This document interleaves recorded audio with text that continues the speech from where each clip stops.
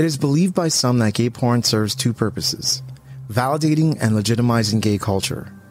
But let's go a step further and say gay porn also serves the purpose of documenting, historicizing them for future generations.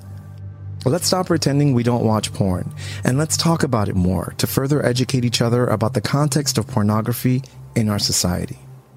This is Demystifying Gay Porn. My name is Ike Grande, and if you watch gay porn, I've definitely helped to get off.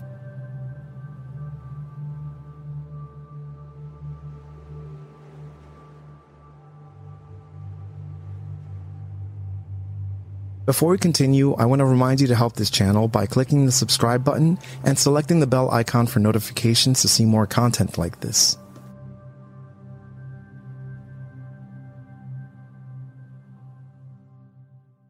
Whether you'd like to believe it or not, gay porn, gay erotica, gay hardcore, whatever you feel comfortable calling it, has made life bearable for millions of gay men. If you look at the bigger picture, these videos serve as examples of history beyond the limits of academia. And the funny thing is, for most people who created these films, it was never a conscious effort. This is not a conscious effort by the pornographer. It is inadvertent. The viewer at the present time will not be aware of the historical or political ramifications of that which they are seeing. Popular memory is an object of study. It is the social production of memory. The different ways in which a sense of both the past and the present is constructed by and within a culture and smaller communities. Dominant memory is the production of memory by a governing social order. Most social movements appropriate and recodify the language of an existing dominant social order they wish to change. Therefore, as gay men are constructed on the basis of sex and sexuality, they must necessarily take those constructions and remake them in their own terms. Most Americans are repelled by the mere notion of homosexuality.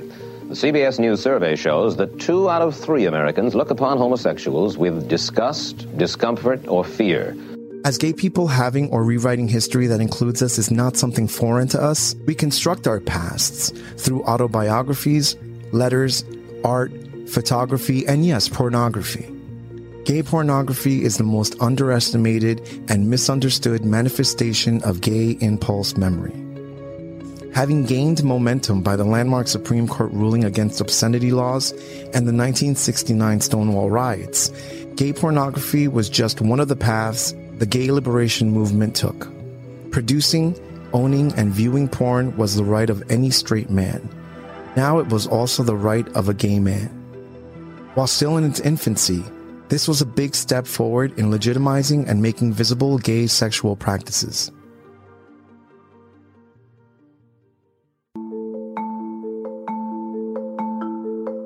I'd like to begin with a fact, a simple yet shocking fact.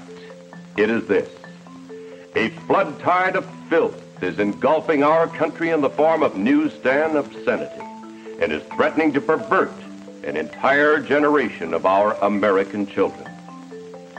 We know that once a person is perverted, it is practically impossible for that person to adjust to normal attitudes in regard to sex. Pornography is a politically charged word that has been worn out by political demagogues. Combine pornography with being gay or homosexuality, and now you have what was termed crimes against nature. And then we come to a terribly sad indictment of our society, the so-called physique group of publications. These magazines with a homosexual viewpoint and poses are often not understood by many youngsters who take them as instruction of body development. But psychiatrists believe that prolonged exposure of even the normal male adult to this type of publication, though he may not be aware of its true nature, will nevertheless pervert. Gay pornography is an object of study that can be read by both gays and non-gays as a cultural document. As a political practice, it reshapes, reformulates, and makes you rethink gay male culture and its role in society. Pornography makes gay men visible. It documents the state of sexual existence gay men enjoy. Also, an important aspect of all this, scratch any surface of any male nude or video, and chances are you will find a queer artist.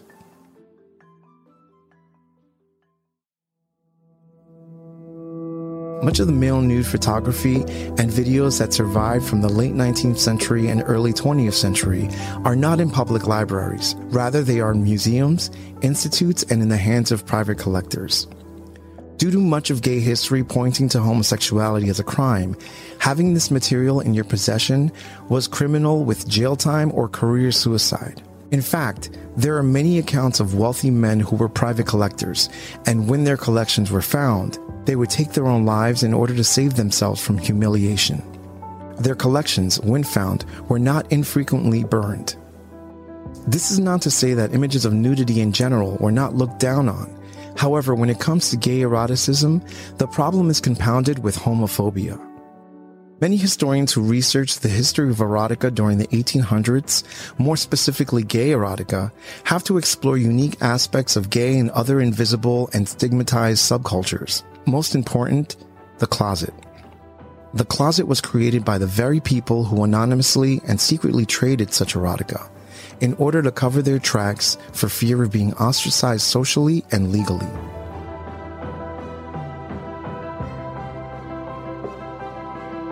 There were erotic photographers who thought of their work as art, but could still pay the price for images deemed obscene. If and when they were discovered, they were under constant watch and scrutiny.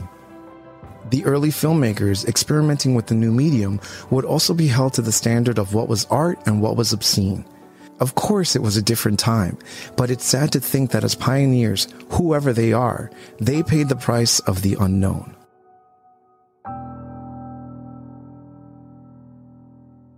Depictions of gay erotica date back to the start of civilization, but what film has the distinct honor of being known as the first gay pornographic movie? That honor will go to a short film most likely released in 1929 called The Surprise of a Night. There is one movie before this called La Ménage Moderne du Madame Butterfly, pardon my French, which features a blowjob between one man and another man, but the context of the scene is depicted as the deviance of a heterosexual man. The Surprise of a Night is a silent film written by Oscar Wilde, a clever pseudonym at a time when almost no one in this production would put their real names anywhere on the finished product. In fact, because of the illegality of hardcore pornographic films in the US during the 1920s and 30s, none of the producers of these early pornographic productions are identifiable. After searching endlessly online for this film, I found web pages describing the film's plot. The Surprise of a Night opens with an elegantly attired woman, in quotes, with short hair dressing up for a visitor. She lifts her skirt to reveal a thick patch of pubic hair. An intertitle reveals the screenwriter is Oscar Wilde. The lady goes into a drawing room and offers a well-dressed man, the knight, a drink. He refuses and she has a cocktail. They talk briefly before passionately kissing. But whenever the knight puts his hands on the lady's breast or genitals, she pushes his hands away. Finally, she slaps him but later apologizes and starts to perform oral sex on the knight. The lady then lies face down on the sofa with her ass in the air. The knight has anal sex with her, although no penetration can be seen. After about a minute, the knight stops and sits back on the sofa. The lady is still face down, ass up, and the knight anally penetrates her again. The knight has an orgasm and then walks off camera. The lady stands up and raises her skirt to reveal she's really a man. The film's second and final intertitle announces, surprise, his penis is exposed. Then the man in drag dances briefly, bobbing his penis up and down in the air. The knight is then seen again on camera and helps the man in drag get out of his clothing. The knight dances with the nude young man, and after a jump cut, the lady is now dressed in business attire, winks at the audience, and walks off screen.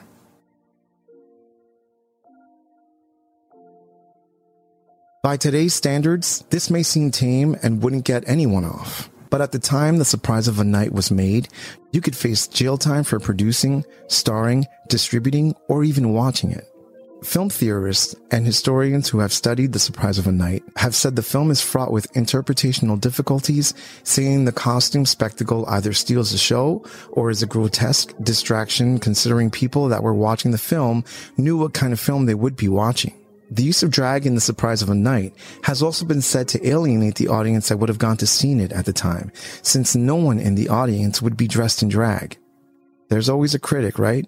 But they may be right. This film does not depict gay men on screen and can be seen as reaffirming heteronormativity and negative stereotypes of gay men and gay sex. The Surprise of the Night is an exception to the norm of stag films, in which the receptive partner in same-sex anal sex is typically perceived as victimized or punished. The following year, A Stiff Game would be released, which is now officially the first gay, interracial porn film where a black man and a white man have oral sex. If you would like to watch The Surprise of a Night, it is available to view by appointment at the Kinsey Institute, but only if you're a scholar. We are well beyond the days of persecution and ostracization on the mere grounds of having nude imagery in your personal collections and on your hard drives, as long as they're not illegal, of course.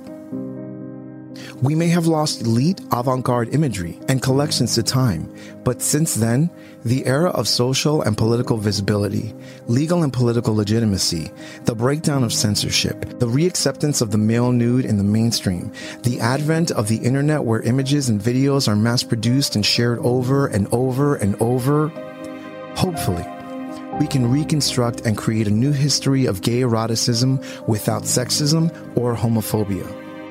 With all that being said, let's demystify gay porn.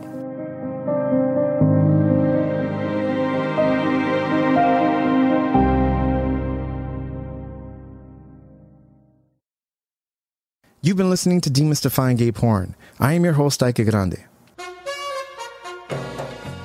Demystifying Gay Porn can be found on every podcast directory, as well as YouTube. Demystifying Gay Porn is on Twitter, Instagram, Facebook, Telegram. And if you like what you're listening to and want to be a part of the process, head over to patreon.com/demystifyinggayporn, where you can help support this podcast so I can continue to make content like this. Once again, this is Demystifying Gay Porn. My name is Ike Grande, and if you watch gay porn, I've definitely helped to get off. Cheers.